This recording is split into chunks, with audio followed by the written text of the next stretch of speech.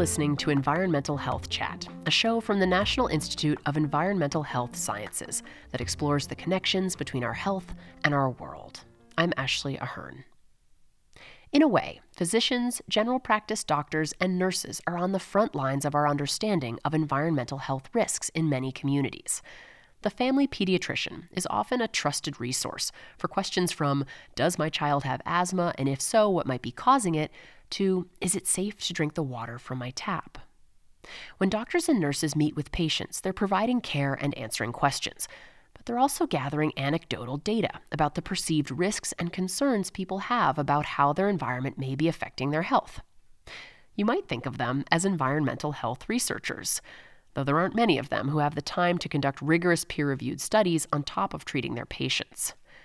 NIEHS is empowering more healthcare professionals to build their skills in environmental health research and strengthen their understanding of how the environment may affect their patients, pregnant women and children in particular, by supporting the PREHS program. That stands for Pediatric and Reproductive Environmental Health Scholars. Dr. Lisa Thompson directs this program at Emory University in Atlanta, where it's called the SEED program. She's a professor of nursing and environmental health at Emory. She's also a registered nurse and family nurse practitioner who's worked in underserved communities in the U.S. and abroad. People that have worked in practice have heard things over and over again from their patients. But it's actually when you go through the process of methodically collecting data, analyze, and then report on it, that you really get a full picture. Through research experiences and coursework, the PREHS SEED program trains pediatricians, obstetricians, gynecologists, and other healthcare professionals about the many interactions that occur between children, pregnant women, and new mothers and their environment. The program is a collaboration between Emory University and Morehouse College School of Medicine. SEED helps address regional environmental health disparities through a partnership with the Southeast Pediatric and Environmental Health Specialty Unit, which is a network of experts in reproductive and children's environmental health.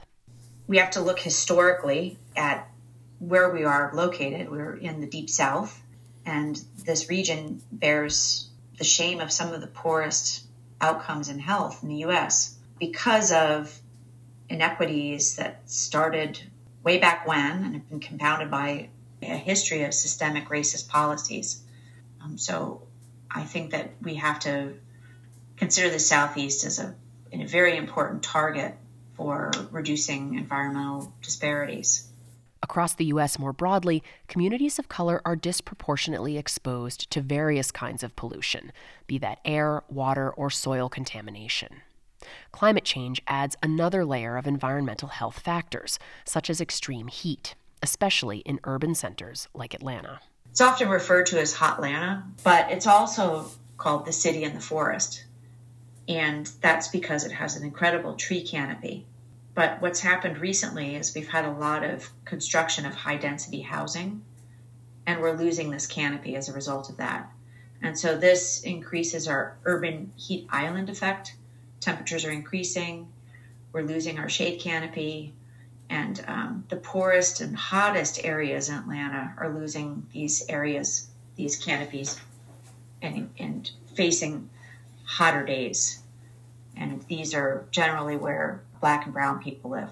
The SEED program currently has 4 scholars pursuing 4 different projects that combine their clinical experience with environmental health research, with the goal of reducing health disparities in the Southeast. I'm so excited about recruiting clinicians and then providing them the dedicated time to take courses in environmental health and to broaden their research experience to actually allow them to ask bigger questions. Dr. Thompson is excited about all her scholars, but for this podcast, we'll be featuring Dr. Belize Livingston Burns.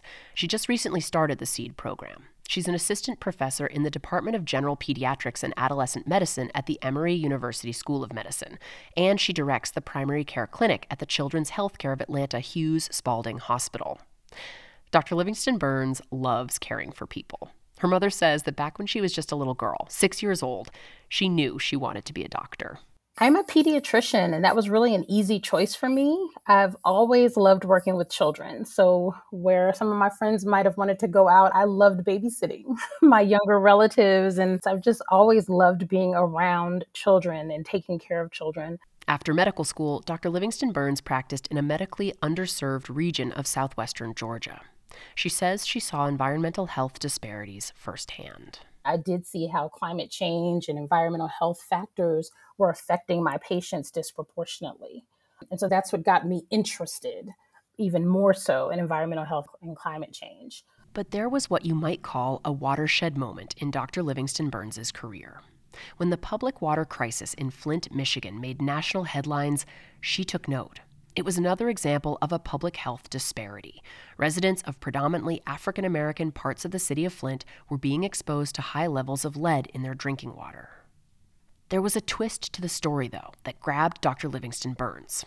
It was a physician, Dr. Mona Hanna Atisha, practicing there in Flint, who first sounded the alarm. When I saw that, that was so inspiring to me, that a pediatrician, just in her everyday work, what she was doing with her patients, she was able to see how it was affecting them negatively and just really make sure everybody saw that it was a public health crisis.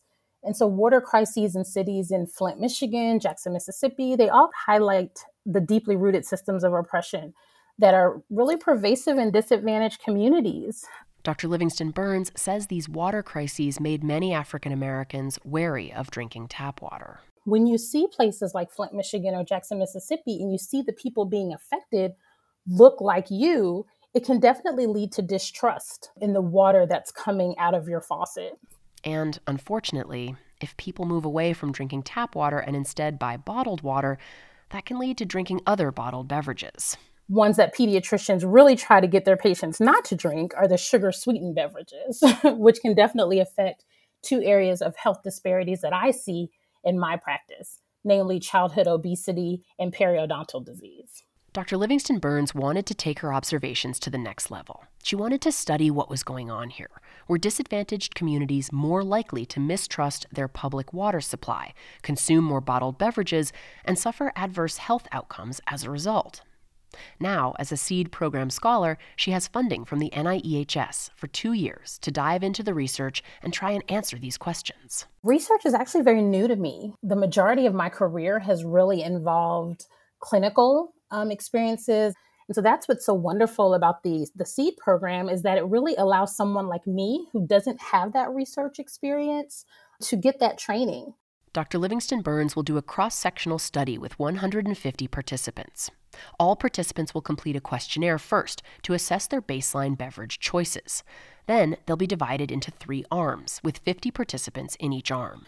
The first arm will just get the routine anticipatory guidance that we would give to anyone at their well child visit. The second arm, we're going to give them enhanced education just about water safety and quality. How can they find out if their water's safe? Again, we're not saying their water's not safe, but do they have the tools? Do they know how they can find out if their water is safe?